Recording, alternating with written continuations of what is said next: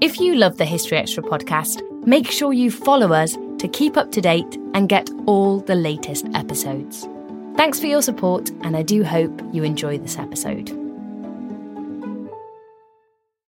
This episode is brought to you by Indeed. We're driven by the search for better, but when it comes to hiring, the best way to search for a candidate isn't to search at all. Don't search, match with Indeed. Use Indeed for scheduling, screening, and messaging so you can connect with candidates faster. And listeners of this show will get a $75 sponsored job credit to get your jobs more visibility at Indeed.com/historyextra. Just go to Indeed.com/historyextra right now and support our show by saying you heard about Indeed on this podcast. Terms and conditions apply. Need to hire? You need Indeed. This episode is brought to you by Visit Williamsburg. In Williamsburg, Virginia, there's never too much of a good thing. Whether you're a foodie, a golfer, a history buff, a shopaholic, an outdoor enthusiast, or a thrill seeker, you'll find what you came for here and more. So ask yourself, what is it you want? Discover Williamsburg and plan your trip at visitwilliamsburg.com. When you need mealtime inspiration, it's worth shopping Kroger, where you'll find over 30,000 mouth-watering choices that excite your inner foodie. And no matter what tasty choice you make, you'll enjoy our everyday low prices, plus extra ways to save, like digital coupons worth over $600 each week. You can also save up to $1 off per gallon at the pump with fuel points. More savings and more inspiring flavors make shopping Kroger worth it every time. Kroger, fresh for everyone. Fuel restrictions apply. Another day is here, and you're ready for it. What to wear? Check. Breakfast, lunch, and dinner? Check. Planning for what's next and how to save for it? That's where Bank of America can help. For your financial to-dos, Bank of America has experts ready to help get you closer to your goals. Get started at one of our local financial centers or 24/7 in our mobile banking app. Find a location near you at bankofamerica.com/talktous. What would you like the power to do? Mobile banking requires downloading the app and is only available for select devices. Message and data rates may apply. Bank of America N.A., member FDIC.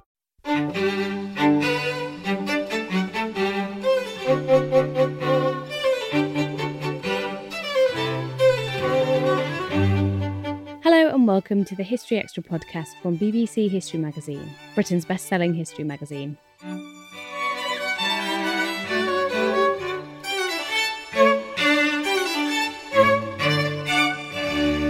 I'm Ellie Cawthorne. Today we've got the latest episode in our Bayeux Tapestry series, presented by David Musgrove. Welcome back to History Extra's Unravelling the Bayeux Tapestry series. This is episode 4, What's Missing from the Tapestry? I'm David Musgrove, Content Director for BBC History Magazine and History Extra.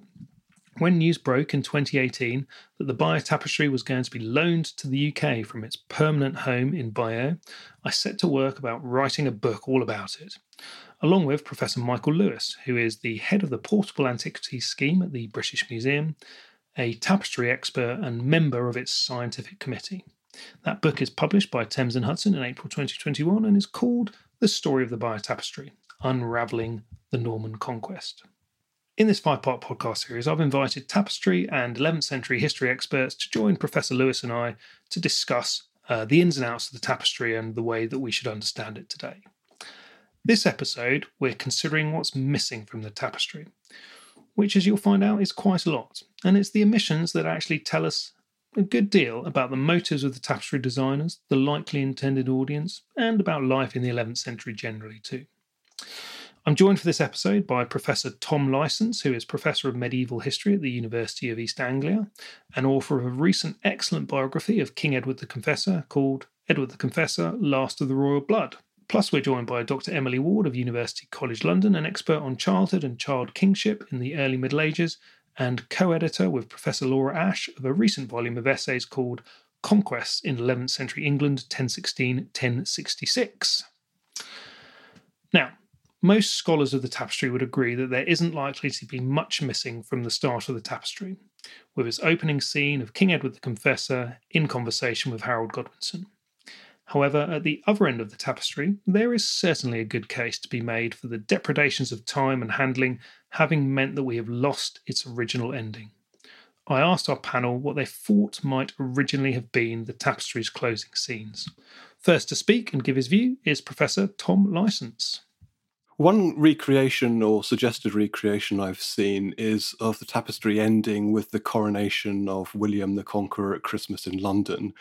And that would turn it into a story about the turnaround of kings, starting with Edward the Confessor, going, of course, through the rise of Harold and then the fall of Harold, and eventually William being crowned at the end. So the whole thing potentially becomes a story of the turnaround of kingship, according to that reconstruction. What do you think, Michael? Do you share that view? That's a fairly well-established sort of view, isn't it? Yeah, I think I would sort of go for something similar. I guess what is interesting is what might be between the end of the kind of Battle of Hastings and then kind of leads up to that. Because obviously, as people who've kind of recreated the Bayeux Tapestry, they kind of imagine all sorts of things that could have happened after the Battle of Hastings that aren't shown in the Bayeux Tapestry. But as we'll talk about today, there's obviously lots of parts of the tapestry that aren't in there anyway. I mean, another suggestion, of course, which is some people say, which I don't necessarily go for myself, is that it was never finished, that what we have now is pretty much the kind of end of the tapestry. And one of my students said to me the other day, which is quite interesting, is, they're doing this Game of Thrones sort of tapestry at the moment. And they were religiously kind of updating it. I think they sort of still are. But because everybody was a bit disappointed with how the series ends, there's this bit like, well, do we care what happens at the end of the Game of Thrones tapestry? So maybe it's the same thing with the Bayeux Tapestry. Who knows? Emily, do you have any sparkling observations on how the tapestry might have ended or might not have ended? No, I think I'm largely persuaded by the fact that it probably did end with the coronation scene. And I think the most interesting thing for what might happen from my perspective in between is whether we get any mention of what's happening in London at this point. So this is a key scene that appears in some of the other sources from around the time. And obviously is a very important one for what's happening with Edgar Atheling and his support. But we just don't know whether that would have appeared on the original tapestry. And we don't know how that would have represented that scene. And it's very unlikely, I think, that Edgar would have appeared himself. But it would have been quite a key point of sort of triumphal entry into London to kind of precede the coronation. So that would have been, for me, an interesting scene if it still was there.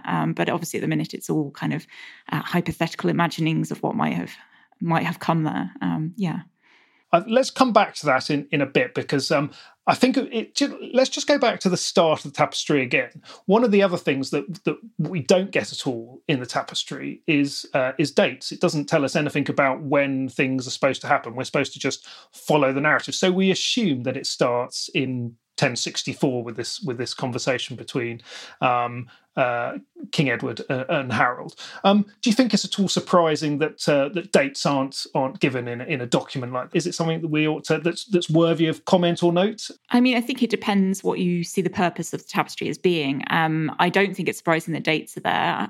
It's very clearly presenting a visual account. The dates themselves might not have been quite as important. It's obviously a snapshot in time as well. So we're just seeing, like you said, these sort of key months, really from 1064/5 and all the way through. So it's really at most 2 years, possibly as few as sort of 15 or so months that are being displayed on this tapestry. So I don't think that it's surprising that the dates aren't included. It's not trying to present itself as an analytic form of history, which is where we would obviously expect the years to come, what happened in 1066 and what happened in 1067. But even in the analytic form of writing, you often get entire years that don't appear in some of the Anglo-Saxon chronicles, for example. So no, I wouldn't say it's surprising it doesn't appear on the visual form. And I would say that the visual form is perhaps the reason that it doesn't. What do you think, Tom? Yes, I'd certainly agree with all that. I mean, all the images, sort of picture stories we have from that period, whether they're church wall paintings or embroideries like this one, don't have dates on them. Many of them won't have any guiding words to explain the action on them. So dates wouldn't have been important. I think what's important is the story that's being told. And on one level, that's a very specific story that occurred at a certain point in time, perhaps in the fairly recent past. But it's also a timeless story with timeless morals and timeless messages, some of which are elucidated in the margins by the use of characters from Aesop's fables. So we can almost pitch this story outside time if we want to, and appreciate it on that level too. I think there's an interesting point to put sort of in relation to what Tom's just saying about the point where it most clearly plays with time, which is the shifting of that deathbed scene and the funeral of Edward, where it puts the funeral procession first and then the deathbed scene afterwards. So there is clearly some playing with time that's happening there. So yeah, I think that buys into sort of this argument that actually it's almost outside of time, and it's able to do that because of the visuality of the source. Yes, absolutely, and the lack of dates does allow for that that time leap to happen. Michael, any observations on dates or lack? Well, I go with Tom in terms of his inference that it'd be more surprising in a funny sort of way to see dates on it than not actually. But one thing that some people have talked about, of course, is the kind of agricultural scenes that are in some of the parts of the tapestry and the lower borders, which may suggest to some people that it kind of infers that this is at a particular time of year. I mean, I don't think that is really the case actually, but nevertheless, I mean, it is kind of interesting that you do have those moments and why they're there. And as already been said, this kind of back and forth in time is quite an interesting thing. I'm not sure we'll talk about the Alfkiva scene or not, but I mean, that, again, people have talked about that being a kind of flashback, perhaps, or something that actually happened in time. So again, it sort of depends on your interpretation of the tapestry, whether you're seeing things in a real time or not anyway, in certain parts. Yeah, and the Alfgiva scene, we've sort of mentioned that in passing in this series so far. This is the kind of the very enigmatic bit where there's a woman having some sort of altercation with a clerical figure. Some people have argued that there's the architecture suggests there's some sort of portals that put it in a different place and time entirely. Let's talk a little bit about the stuff that really isn't in the tapestry there, because I think that is absolutely fascinating, and Emily, you've already sort of pointed us up in that direction. So I'm not going to go over the whole narrative of the tapestry again. I did that in the last episode, so our listeners know. Yes, Michael, I did it at great length. Our listeners know what it's saying, but what it doesn't say is very interesting, is it? So it's telling one story. It's telling the story of the clash, basically the run up to the clash between two men, William and Harold, with Edward the Confessor as kind of this figure in the background. There are other bits to that story, but it misses out some really interesting elements. So let me stop talking. And Tom, what do you think are the most interesting bits the tapestry excludes from a political sense? Well, we have to see the tapestry as a south of the Channel perspective, strong Brittany sort of angle in there.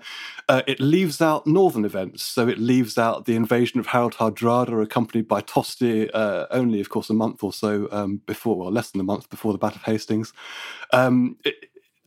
And that's a crucial element of the 1066 story. So the tapestry is telling the story of Harold and William. It's focusing on that conflict between those two, and it's leaving out other key players, really important players, without whom we can't understand what's going on.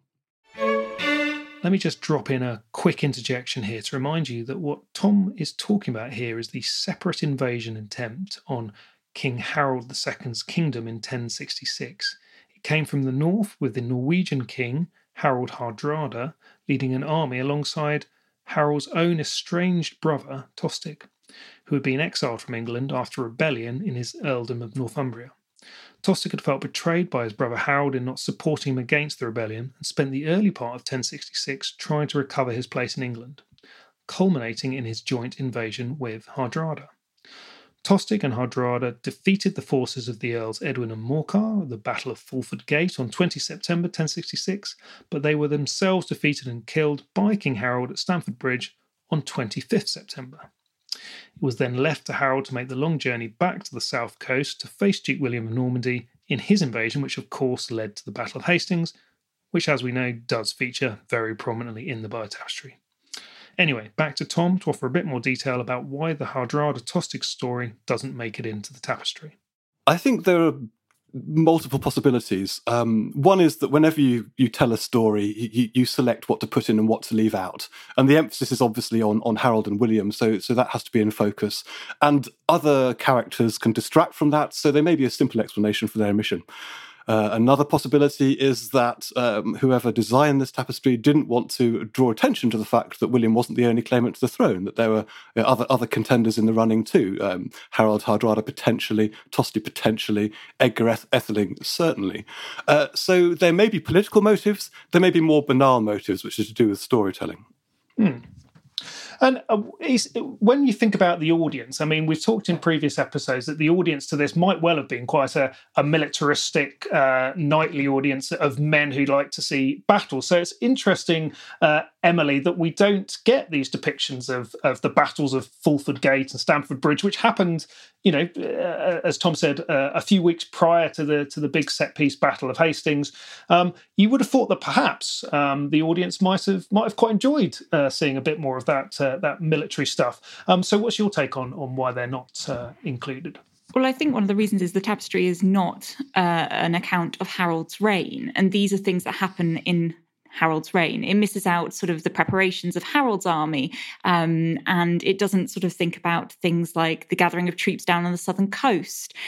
We get very little context of actually what's happening in the months of Harold's reign. He is named as king on the tapestry, but we don't see him ruling, really. We see him being crowned, or at least in this kind of handing over of the crown, his coronation. And then we see him in battle at his death. It's not an account of his reign. So I think focusing on events like Stamford Bridge in particular would have drawn attention to his military successes. I mean, obviously we get the sort of prequel to his reign. We see him very clearly involved in the Poitou incident and in the Breton campaign. And that is the one point where he comes to the fore, sort of in that bit before 1066, but we don't see him as a ruling king. And I think the other thing that I think is missing that's perhaps more interesting as to why is the fact that it focuses so much on the Norman preparations, but actually doesn't really include very much information about that. So we don't see, for example, the ships moving up the coast from Dives to St. Valery. We don't see the procession of the saints' relics at St. Valery, which was an important event that some of the other sources after the conquest drew attention to.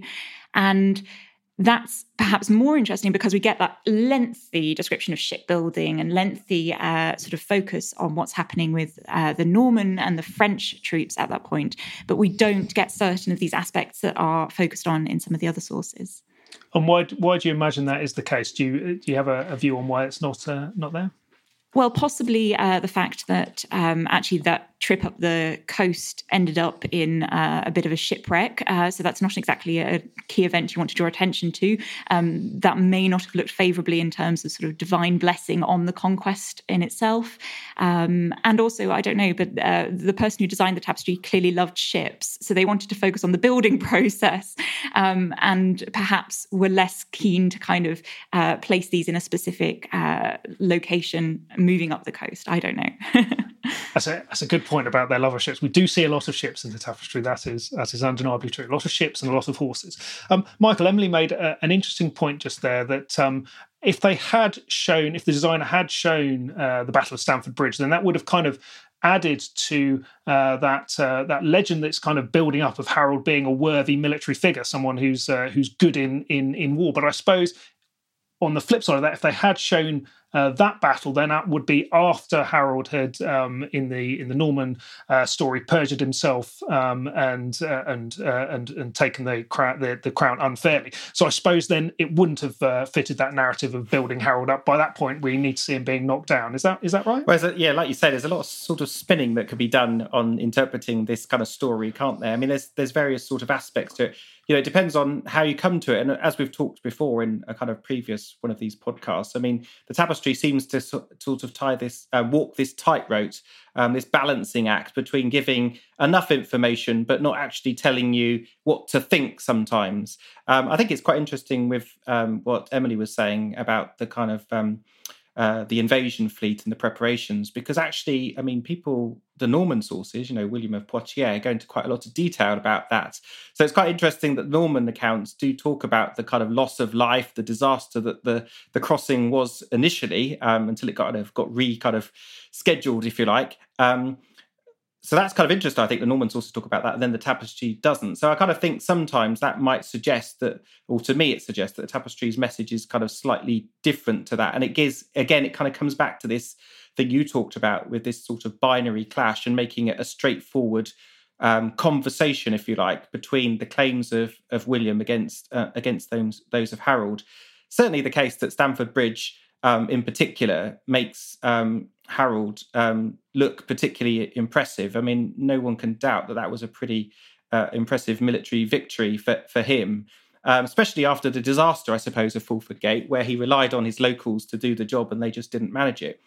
But sort of going back to something that Tom kind of mentioned, which I think is really interesting as well, is about Edward the Confessor as a sort of king in this, because kind of made me think, really. Sometimes, I mean, and I guess Tom might shout down on me for saying this, but I sometimes see Edward the Confessor as very much a sort of southern king in many ways. You know, he's kind of got a lot better control, it seems to me, on the southern part of the kingdom. And the further you go north, he becomes a lot more dependent on other sorts of individuals. And of course, you know, Tostig's rule in Northumbria was a bit of a disaster, and hence which opened this sort of gate for this Norwegian invasion. So it is quite a complex picture, but I think from the Tapestry's perspective, they know, obviously, Harold has become king. They don't, question that in any sort of way in the Tapestry narrative. It's fairly clear to be seen. And his next problem was dealing with William, and so it is presented essentially as a conflict between those two people, ignoring most other people. Is that right, Tom? Is it basically a tapestry of southern England, which is why we don't see Hardrada and all the interesting stuff that happens in the north? Well, that was the argument I was making, that we're seeing here probably a Breton perspective, a south of the Channel perspective, and maybe not much knowledge of what happened up north. Edward doesn't go up north in his reign, as far as we know. I say up north, I mean as far south as York. He doesn't even go up to somewhere like York. Harold does. One of the first things that Harold does in his reign, of course, is go up to York. But that's because he faces unrest, it seems, in Northumbria, whereas Edward doesn't. Not for many years, until, of course, the Great Rebellion of 1065, and that's largely because Tosti, who's very close to Edward, is trying to impose southern systems of government and probably taxation on the Northumbrians by that point. So although Edward stays in the south, he has the north in what seemed to be safe hands for a long period until the very end of the reign. Harold starts his reign with a lot of trouble in the north and feels the need to go up there himself in person, which I think is interesting in itself. But as Emily says, this isn't really a tapestry about Harold's reign. It's not Harold's story in that sense. Harold is a player in I think what's more William's story. I think there's also another absent context. Obviously, is the Scandinavian context is entirely absent. And that's, again, what that would fit in with what Tom says. They're just not really that concerned with what's going on up there at the point that the tapestry is being made. They perhaps weren't aware, but it's also perhaps a dangerous link to make, to kind of look back to Harold Hardrada, which links you back to this kind of past of Canute and Harthacnut, and you're getting there into kind of murky waters of recalling an earlier conquest and the fact that the throne of England perhaps is claimable through conquest in another way, and you don't necessarily want to draw connections between William and earlier conquerors. We should stop and linger a second here. Emily has just invited us to consider the longer history of what's happened through the 11th century. She cited Harold Hardrada, who, as I've already mentioned, led a failed invasion attempt with Tosti from the north in 1066. The Scandinavian perspective goes back further than this, though. There had been Viking raiding and settlement in Britain for several centuries prior to this point. And in 1016, another Scandinavian invader, the Danish King Knut, had seized the throne of England from King Aethelred the Unready. Aethelred, who was father to Edward the Confessor, died in 1016, and his son Edmund Ironside briefly ruled jointly with Knut. When Edmund also died at the end of 1016, Knut ruled solely over England until 1035, where he was followed by his sons Harold Harefoot and Harthacnut. It was only on Harthacnut's death in 1042 that Edward the Confessor was able to take the throne. It's notable to mention here that the short-lived king, Edmund Ironside, had a son, Edward, who went into exile after his father's death. And this Edward the Exile also had a son called Edgar, who Emily has mentioned earlier, and who we come back to a bit later on, so keep an eye out for him. Now, before Michael takes up the story, I should explain that he's about to mention a figure called Elfgiva, who we talked about at the end of episode 3 of this series. We've not properly introduced her though, so let me do that. There is a scene in the Tapestry in the first half of the action, immediately after Earl Harold and Duke William have what looks like a heated meeting in William's palace in Normandy. The Elfgiva scene has been much discussed by Tapestry scholars because it's so hard to understand what it's all about. It's captioned with the words "wear a clerk" and "Elfgiva," and the lack of a verb kind of suggests it should have an ellipsis after it to tell us more. It definitely feels like there's a ... something happened. The scene shows a woman seemingly hovering slightly above the ground and between two curious pillars topped with beastly heads. A churchman, clearly shown with a tonsured head, is thrusting his arm behind one of those pillars with the palm of his hand touching or hitting the woman's face. Beneath this scene in the lower margin is a man mirroring the posture of the cleric, yet with a notable absence of clothing and his genitals prominently on show. This naked man follows another naked man in the lower margin who appears to be doing some sort of woodwork in the nude. This has all led to a lot of theorising and speculation as to who Elfgiva was and what this is all about. Michael is going to mention a couple of candidates: Emma of Normandy, who was Queen of England at the start of the 11th century and who was wife to both King Ethelred the Unready and the aforementioned King Canute, and also mother to King Edward the Confessor. Confusingly, Emma was also known as Elfgifu. Michael also mentions Elfgifu of Northampton, who was the first wife of King Canute. All a bit confusing, but you will cope. Anyway, back to the conversation. Going back to this sort of Lady Elfgiva, I mean, it sort of depends what you think of her, isn't it, in a way? Because some people sort of do think that she is the Scandinavian story. She's hovering there, kind of reminding people that there is a sort of background here, that she could either be Emma of Normandy or she could be Elfgiva of Northampton. These kind of various people who are involved, obviously, with this really complicated, and I think that's one thing we all sometimes forget. Well, we don't forget, but we knows there, but it can be forgotten, is about how complicated these sort of dynastic links are between all of these different families across, northern and kind of northwest Europe, particularly at this sort of time. It's so interrelated, and as sort of has been inferred, I mean, it's quite possible for anyone to sort of make a claim to the kingdom. It's just whether you're going to be able to take it. I think it's been said by a lot of people, really, that 1066 kind of completely overshadows 1016 and what happened before. I mean, if 1066 hadn't happened, we'd all be talking about 1016 or 1014, whatever you like, as being the most important event in the 11th century. But, it kind of gets washed away, really, by the Norman conquest. It seems like we're going to have to do Elfgiva. So, Tom, you want to say something, but is Elfgiva, as Michael said, is that our hook into the political context of the 11th century? I don't have a clue who Elfgiva is. I really don't. She's one of these intriguing figures on the Tapestry who obviously meant something to the audience, and that's intriguing in itself. We've got all sorts of little characters in there. We've got Turod, we've got Wadard, we've got Vital. We've been able to identify some of those. I'm not convinced that we have an identification for Elfgiva, and that makes it absolutely fascinating that she's there. I think she's one of 3 women pictured on the Tapestry. Yeah, and she's the only one named as well. Just going to jump in there and say that. So the fact that her name appears singularly of all of the women, and there aren't very many on there, but that's important. Yeah. And it's also, I mean, I think we can be clear that she is there as an object of sexual desire.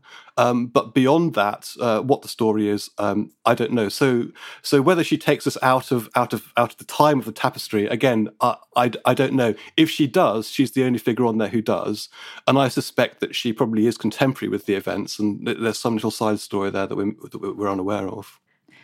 I think I'm convinced with Elfgiva by Catherine Kharkov's argument that actually the 3 women who appear in the main narrative appear at points of political disruption, and they're used to at least reflect on power dynamics. And that is not my argument, that is Catherine Kharkov's. And I think I'm definitely convinced by that. There is something more to the appearance of each of these women, and it's one of these... the suggestion has been put that Elfgiva is there as an in-joke that we don't understand from our perspective many centuries later.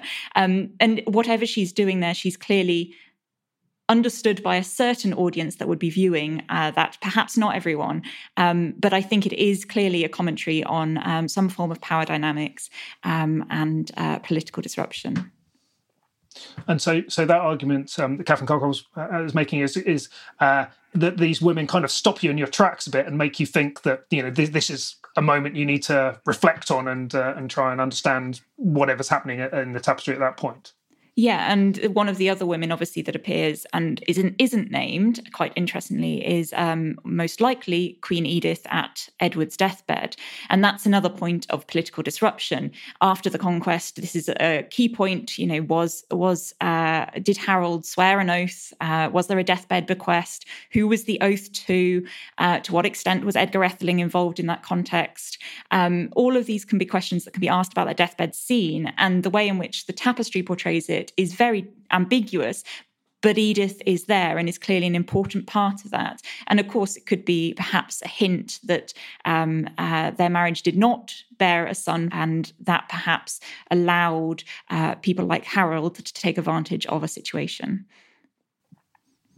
We'll talk a little bit more about the role and place of women in the tapestry in a second, if we can. But Tom, I stopped you. You were going to make a point, and then I made you opine on Elfgiva. But did you have something you wanted to say about the sort of the political background in the tapestry? Well, the point I was going to make related to the earlier conversation about 1016 being dissolved by 1066, and I wanted to add really that 1016 was dissolved by Edward the Confessor's accession in 1042.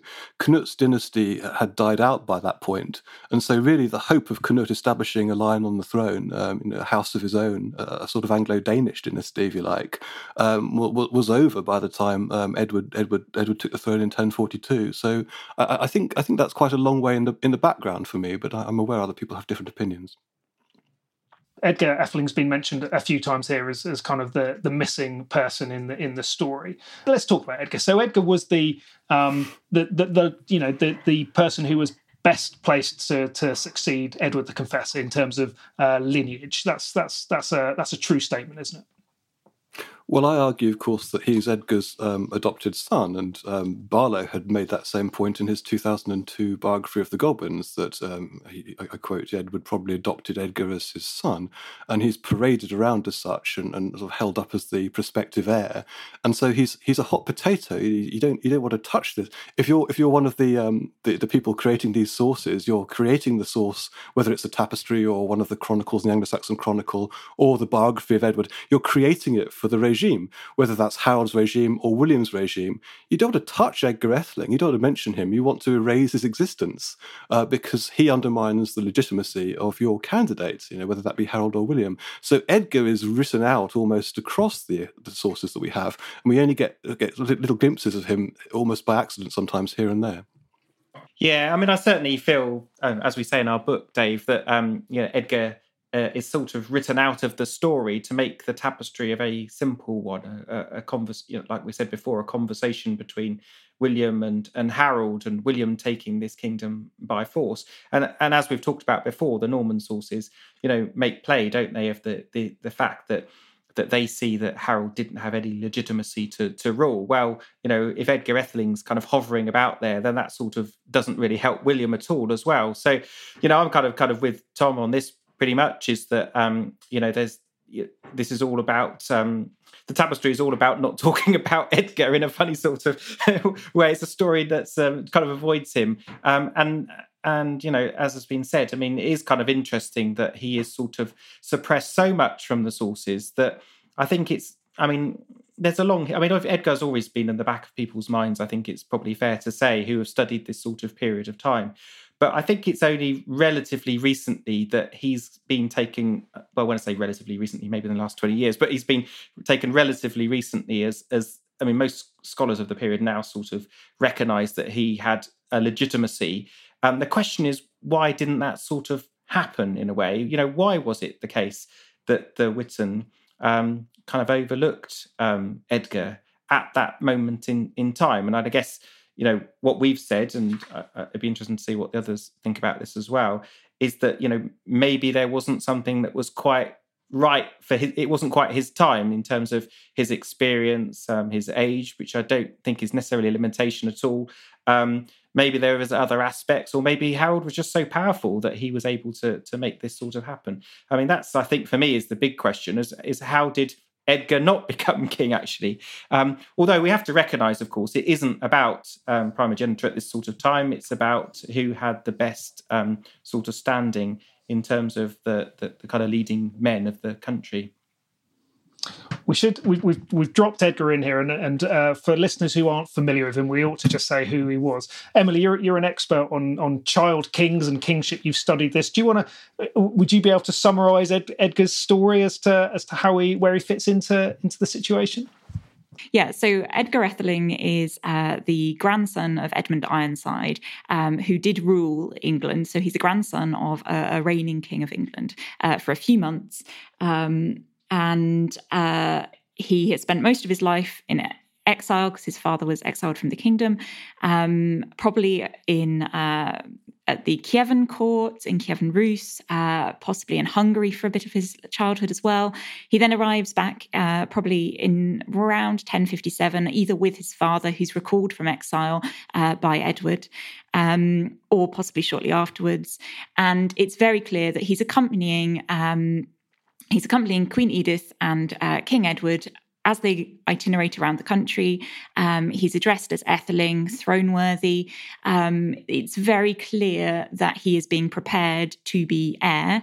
And there are some interesting representations of what was happening around the point of the final year or so of Edward's reign in terms of oaths that might have been sworn to Edward to perhaps put Edgar on the throne after Edward's death. And that comes from sort of a source over from the monastery of Saint-Riquier in northern France, and a monk, Hariolf, who's writing in around the 1080s, although it may have been based on an earlier source that's written very shortly after the conquest, possibly around sort of late 1060s.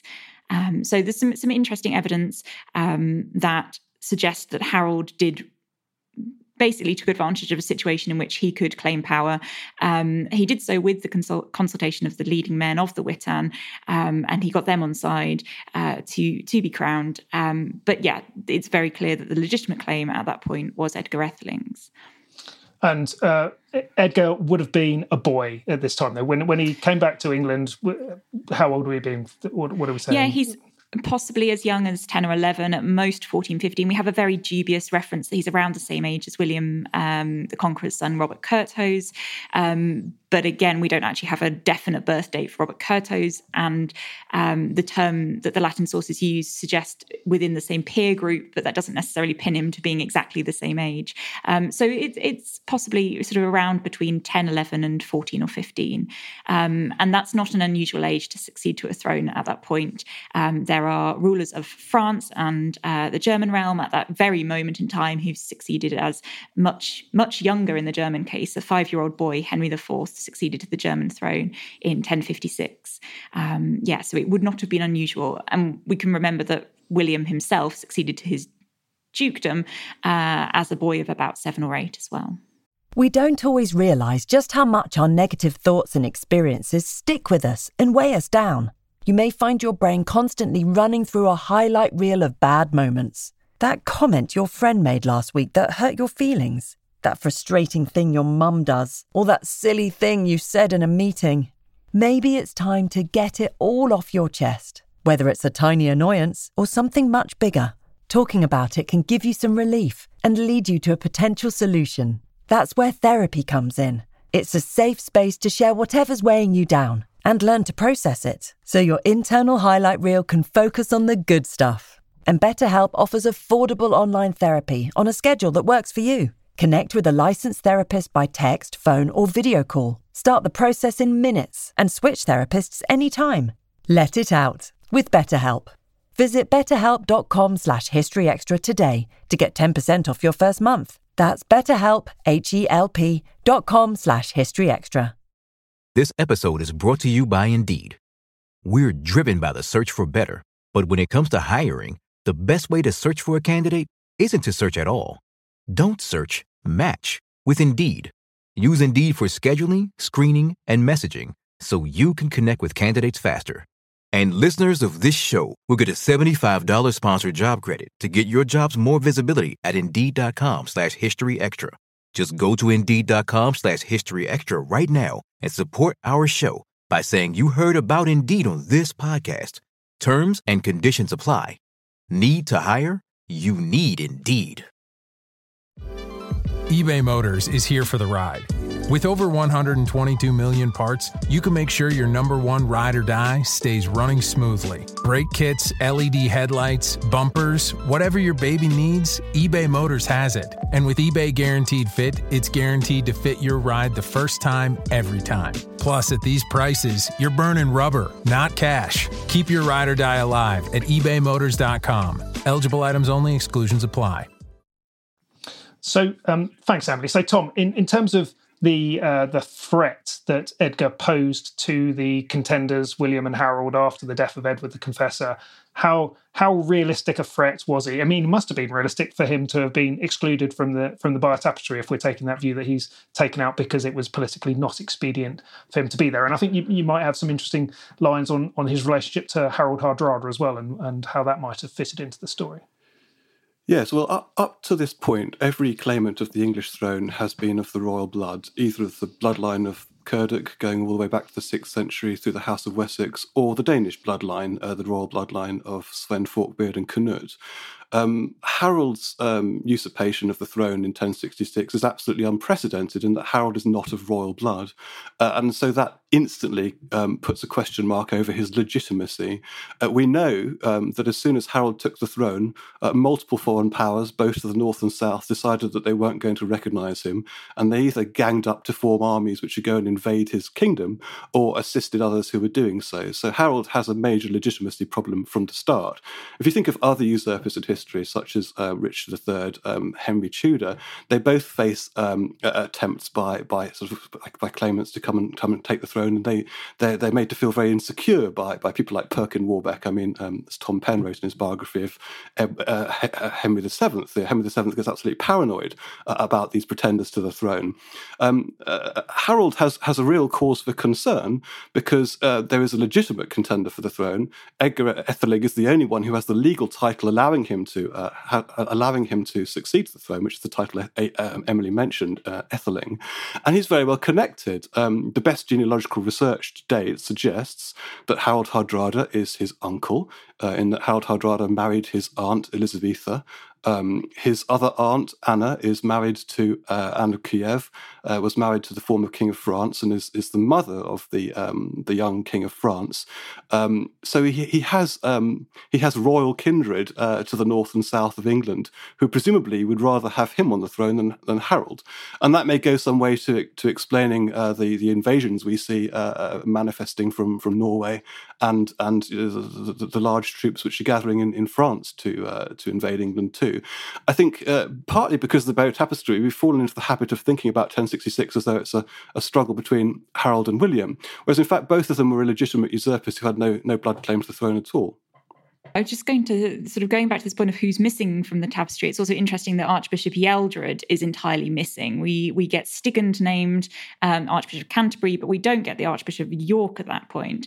And there's a possible indication there that he's one of the ones who is perhaps most strongly behind Edgar Etheling in London after the Battle of Hastings. We also obviously don't get the Earls Edwin and Morcar appearing on the tapestry either. So they're other people who are possibly in London with Edgar. So none of these people who are perhaps on the leading support team behind Edgar Etheling actually end up on the tapestry as it survives. But they're also, of course, Northerners. They're all Northerners, aren't they? And it's exactly more Northerners being left out. So it's exclusion of Northerners, which, We're back round again then to what happened in London after the victory of William the Conqueror, and it takes us back to that point you made at the start, Emily, that we missed this possible support for Edgar in London after William had defeated Harold. But it's very interesting that we don't see that London element after the Battle of Hastings, isn't it? Yeah, well, I suppose, like Emily said, it's fairly obvious why we don't show it, because it's not really in the spirit of the story that the Tapestry designer sort of wants to tell, really. I'm not surprised that this kind of London sort of declaring for him is not depicted. I still kind of rattle about this idea about what actually did happen immediately after the death of Edward the Confessor. And I know we talked about it a little bit last time in terms of the death of Edward the Confessor and this kind of the touching of hands that's shown that kind of reflects what's found in the Vita Edwardi Regis, where it sort of suggests that Edward. Well, it sort of puts the kingdom into Harold's care. And I mean, we can read these words in lots of different ways. And obviously it's not helped by the fact that it's translated from Latin into English and then we use the words that we're sort of familiar with. But I've always kind of liked the idea, whether there's any proof in this, that Harold was sort of chosen as the person to kind of take care of the kingdom whilst this young boy, became a bit more of age. What do you think, Tom? Is Michael right there? No, he's absolutely right. And I used the parallel of Richard III earlier. And of course, Richard III is made Lord Protector in the first instance for the young princes before they disappear. And we might think of Harold as an 11th century equivalent to that, in that Edward is potentially nominating Harold as a guardian to look after Edgar until Edgar comes of age, when Harold should cede the kingdom to Edgar without impediment, according to Harold of St. Riquier, the sort of contemporary writer who brings in a sort of neutral perspective on this from Pontieu. What Harold then tells us is that Harold broke his oath to Edgar to look after Edgar, and drove Edgar out of the kingdom and took the crown for himself. And he might well have done that for good reasons, because it was a very precarious position to be the protector of a young prince who might soon come of age, and who might have his own opinions about things, and he might not want a protector looking over his shoulder and overshadowing him all the time. Time for one more quick pause. Edgar Atheling is, in my mind at least, the missing man in the tapestry, and hopefully the conversation above has shown why that was the case, and perhaps pointed up the fact that the reason that Edgar isn't as well known today as he might be, given how significant a player he appears to have been in the succession crisis that followed the death of Edward the Confessor, is precisely because he's written out of the Bayeux Tapestry, which, as we've talked about throughout this series, has come to be such a dominant force in public understanding of the conquest, and perhaps even medieval history more broadly, because of its very survival as an artefact and the singular appeal of its simple and direct imagery. Edgar is not the only person who doesn't make an appearance in the tapestry who might have done though. So let's go back to the discussion to talk about women and their general absence in the embroidery. So we've just had a conversation there for about half an hour talking about the political situation in 1066 and in the 11th century. And it's been almost entirely men that we've talked about. Emily mentioned a couple of women earlier on, but it's interesting that it is so male-dominated there, whereas your work, Emily, some of your research does inform us that actually women were political players and were important in the story at the time. So what are we missing, and why do you think we're missing that? Yeah, well, I think the tapestry as it currently stands is it's not only a very male-dominated visual art form, it's also a very militarily active, so youngish men, militarily capable young men. They dominate the tapestry overall. So it's a very homosocial environment. You see court scenes, you see dining scenes, but you don't see women sort of as part of the audiences for those. You see three women who we've talked about, Edith, Elfgiva, and the third one is a woman fleeing from a burning house, holding the hand of her young child. And she's unnamed. We don't know. And she's unnamed. We don't know who she was, but to me at least, she represents sort of the unnamed women and children who would have been affected by conquest and warfare. And I think it's very tempting to see this as a very political and militarily focused tapestry. And that's one side of warfare and conquest. The other side is obviously what's happening to the women who are left behind when men are off at battle.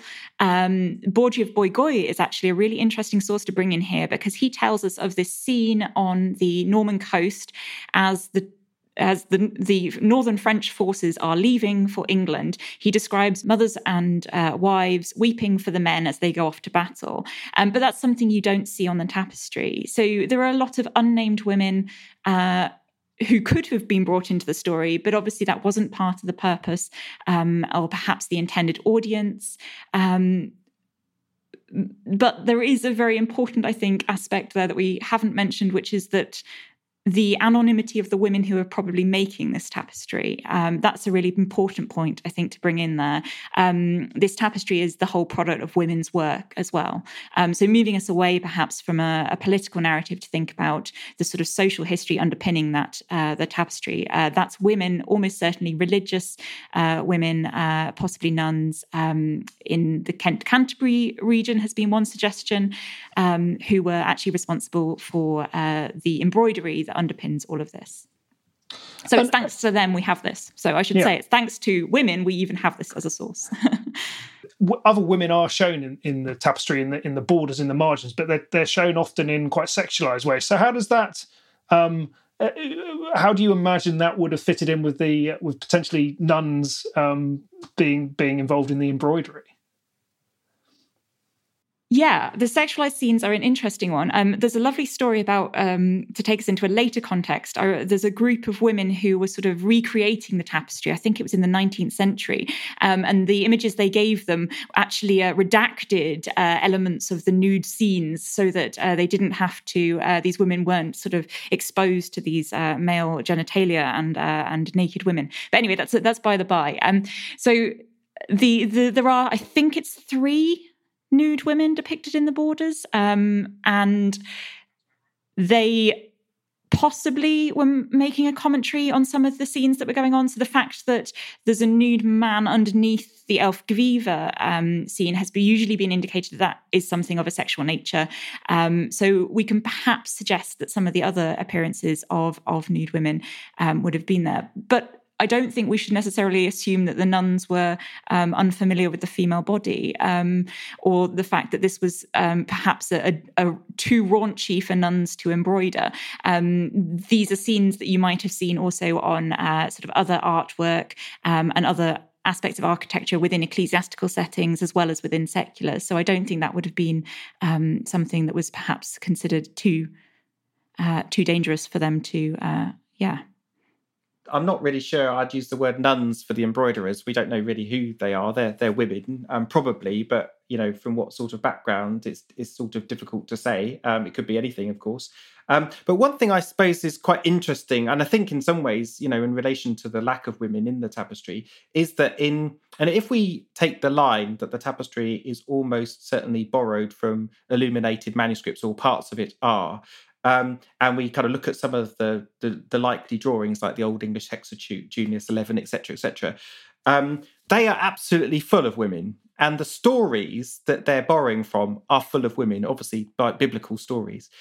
So I find that is even more interesting, actually, is that, you've got these role models that they could have borrowed from in terms of the narratives that are full of women doing quite important things, within the biblical context. I know it's mostly Old Testament, and some of those stories, I think I've just been going back through some of them, and they're quite shocking, actually, in many ways, to a modern audience. A lot of these stories of the goings on in the Old Testament, but nonetheless, the tapestry designer is almost certainly borrowing from manuscripts that have loads and loads of women doing important things in these stories, and then they don't appear in the Bayeux tapestry.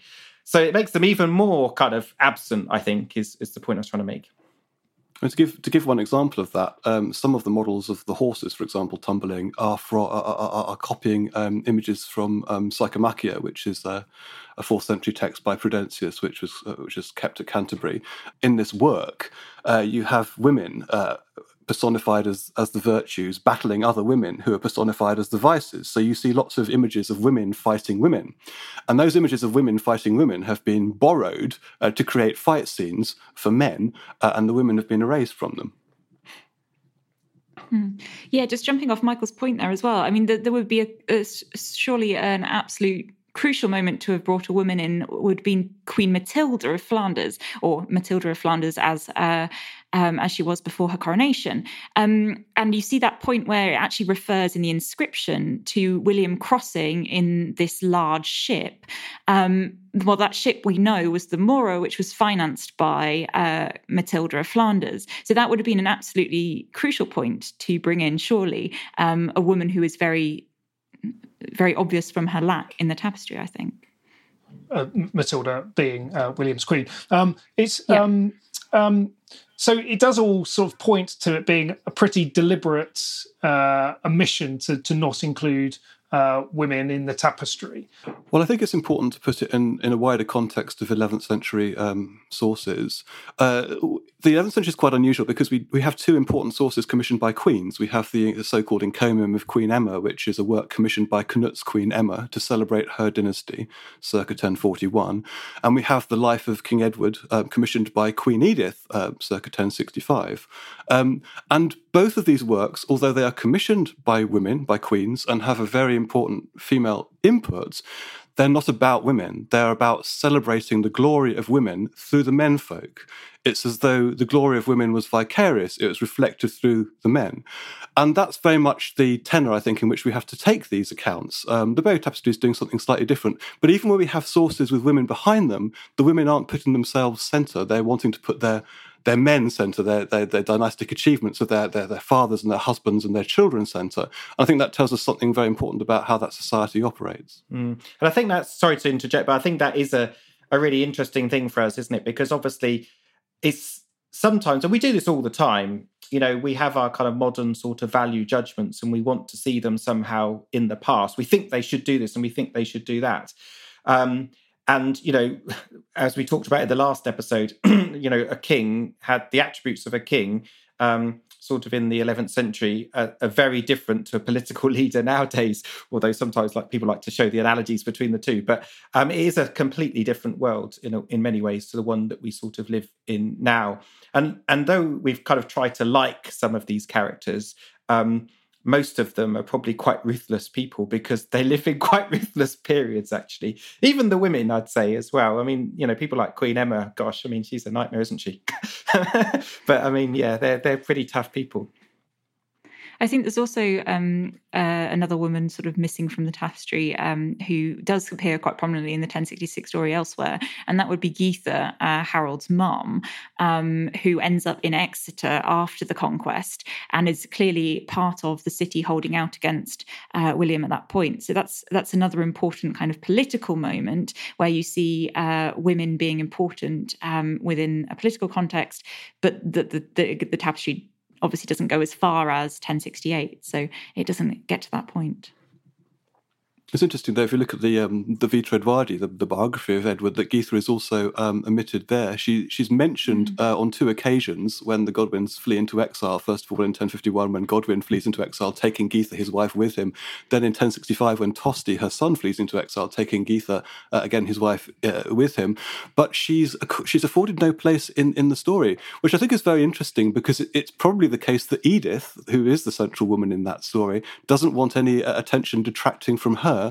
Possibly partly for the reason that Geitha was enormously fertile. She had lots and lots of children, and Edith didn't, of course. And this is one of the clouds that's hanging over Edith, Edward's queen, Harold's sister. She has no children. So Geitha is almost erased from the biography there as well. But she could have also appeared at the battle scene or immediately afterwards where she's trying to negotiate for potentially with William to recover Harold's body. It's William of Poitiers, I think, who says that William turned her down. But she tries to buy her son's body back so she can give him a fitting burial. Yeah, supposedly she offers his weight in gold, according to one of those accounts. we've covered sort of higher politics and the context quite a lot now. I'd just like to spend 5 minutes as we wrap up just to talk about what the Tapestry tells us or doesn't about everyday life in the 11th century, the social history. So if you were writing a novel today about the story of the Norman conquest, you might include some colour about what was going on in the background and, describe some churches and things like that. We see some small elements of that sort of thing. We see some buildings and some architecture, and Michael talked about the agricultural scenes that are shown in the borders a bit. We see a lot of shipbuilding, as Emily talked about, but that's kind of within the military context, isn't it? It doesn't give us that much more colour about the 11th century, does it? Or am I missing something obvious? Tom, is the Bayeux Tapestry an excellent source for social history, do you think? I could say something about religion, perhaps, which is one aspect of social history. God, who's obviously all important and sort of sitting at the top of the cosmos in the 11th century, appears once in the Bayeux Tapestry as the hand blessing Westminster when Edward's funeral cortege is going in there, signifying that Edward is seen as a holy individual and that his burial place is being blessed. But apart from that appearance, that sole appearance of the hand of God, that whole cosmos where you have God and the devil, saints and angels, demons, all those aspects of belief are missing. And it's easy to forget that these people subscribe to this belief system where there are all these gods and other beings who are making these things happen. A number of the people who comment on the Battle of Hastings and the fall of the English, fall of Harold, I should say, attribute that to God. So God has a role to play, but God is largely missing. You've got a couple of fighting bishops in there, but that's about all. Yeah, absolutely. Emily, what do you think? Is it useful for social history for understanding the 11th century?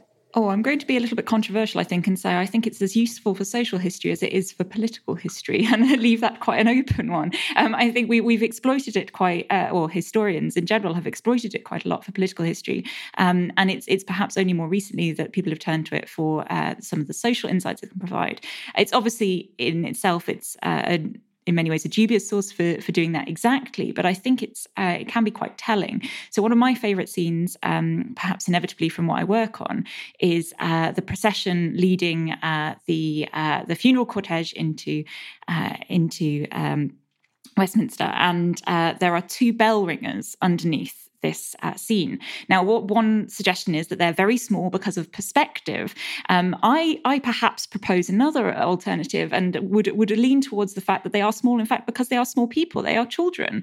And there is a lot of work that's been done on children's participation in liturgy and liturgical processions, perhaps not as bell ringers, but as choir boys, as people who are doing readings or chants.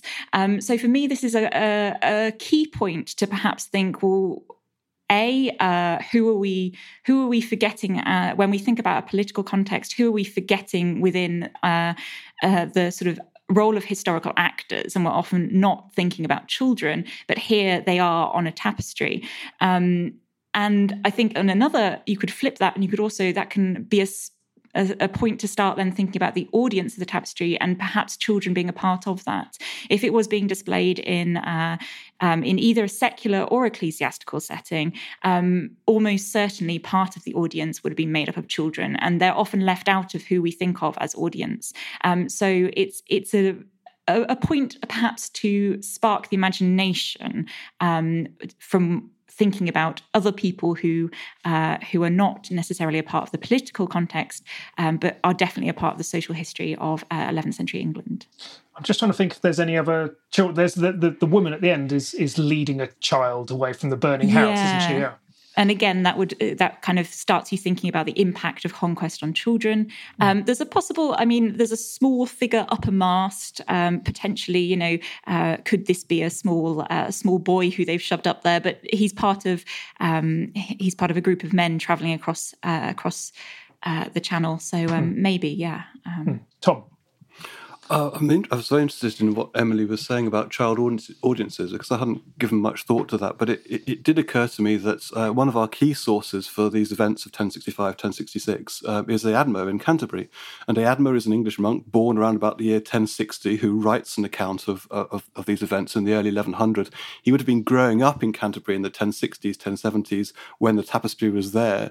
And the account the story that he tells does map rather closely onto the scenes in the tapestry. I mean, just to an extent where I thought when I was writing about this that he might have been influenced by the tapestry. And it may well be that he was one of these children who saw it in situ in Canterbury in the late 1060s or 1070s or whenever it sort of started to emerge, or was being told the stories that fed into it in that context. And we have to remember that, of course, these stories are also circulating orally, and children are being told these stories, and children would have understood who some of these characters were and what was going on in ways that we today can't. Maybe he's one of Emily's bell ringers. Or maybe Edgar is, yes. I mean, who knows? Michael, social history in the tapestry. I mean, a lot of the more bucolic scenes are based on manuscript illustrations from other sources, so not necessarily really telling us about what's happening on the ground in 1066 or 1070s, but of an earlier period. Yeah, so notwithstanding that fact, in some ways there are kind of quite a lot of snippets of information, though. So, I mean, obviously, if you take away what's clearly come from manuscripts and you're kind of left with the rest, if you like, there are kind of a lot of interesting images in the tapestry, which obviously people have, talked about, or, Tom and Emily have already talked about in some places. I mean, the obvious one, of course, is clothing. I mean, there's quite a lot of secular clothing depicted in the tapestry. Again, probably borrowed or similar to that you find in some of these late Anglo-Saxon manuscripts, but there are snippets of information that kind of lend us to believe that maybe the embroiderers were kind of paying a bit more attention to what people were wearing. Maybe not. Maybe that's reading a little bit more into it. There's obviously the cooking and feasting scenes, again, borrowed from manuscripts, but elements of them, seem to reflect how people may have ate and drink. And obviously people have played on the differences between the Norman feast scene and the English feast scene, where the English basically drink lots but don't eat much, and the Normans, it's a bit the other way around. So I think there are kind of insights into social history. I think one of the things that about the tapestry that we all know is because it's so colourful and because of the date of it, when you open these history books, you kind of see images from the tapestry that relate to events in the 11th century, the 12th century, the 13th century, the 14th century. I mean, you go on and on and on almost. It's incredible that people kind of use it to illustrate the past, even now, when really it is pretty much borrowed from contemporary manuscripts, which again, sometimes are relating, as you suggested, Dave, what was happening in the late 10th century, early 11th century, but they might actually fossilise things that were going on well before that as well. Okay, we've covered an awful lot of ground there, talked about all sorts of interesting things. We ought to wrap it up. So I'm just wondering, I'm just going to throw it around everybody to offer any concluding remarks or say anything that haven't given you an opportunity to say about what's missing from the tapestry. Tom, anything you'd like to throw in by way of conclusion? Yes, I think ultimately what's missing from the tapestry, a proper explanation of what's going on, I think is what's missing. And when we use it as a source, we have to be very careful to read it on its own terms and not to try to import meaning into it from the other sources that we have. Michael? Well, I think based on what Emily's been saying, I think it'd be quite nice if the tapestry had Edith was here, 1066, over the top of the sort of deathbed scene, perhaps, just to kind of make it sure that it is her that we're talking about that's kind of weeping at the bottom of Edward's bed. And thanks, and Emily? I mean, I'm just going to end with one of my favourite scenes, which is, I think, perhaps links back into what you were saying with the social history, is these men wading into the sea carrying their dogs is one of my favourite scenes. And you just, I think from that, you sort of think about the realistic portrayal of people actually having to climb on board boats and things. Even if some of these are copied from manuscripts, it's a visual insight that sparks at least a little bit of imagining back to what some of the realities of these events might have been like. It is one of my favourite scenes. scenes, and I've got a dog, and to try and carry a dog whilst you're getting onto a ship would be something of a feat, wouldn't it? But no, it is a lovely scene, and it is one of the most visually appealing things, I think, of the Tapestry. Professor Tom Licence, Dr. Emily Ward, Professor Michael Lewis, thank you very much. We've now done what's missing in the Bayeux Tapestry. So next time you look at it, think about what's not there as much as what is there. Thank you very much.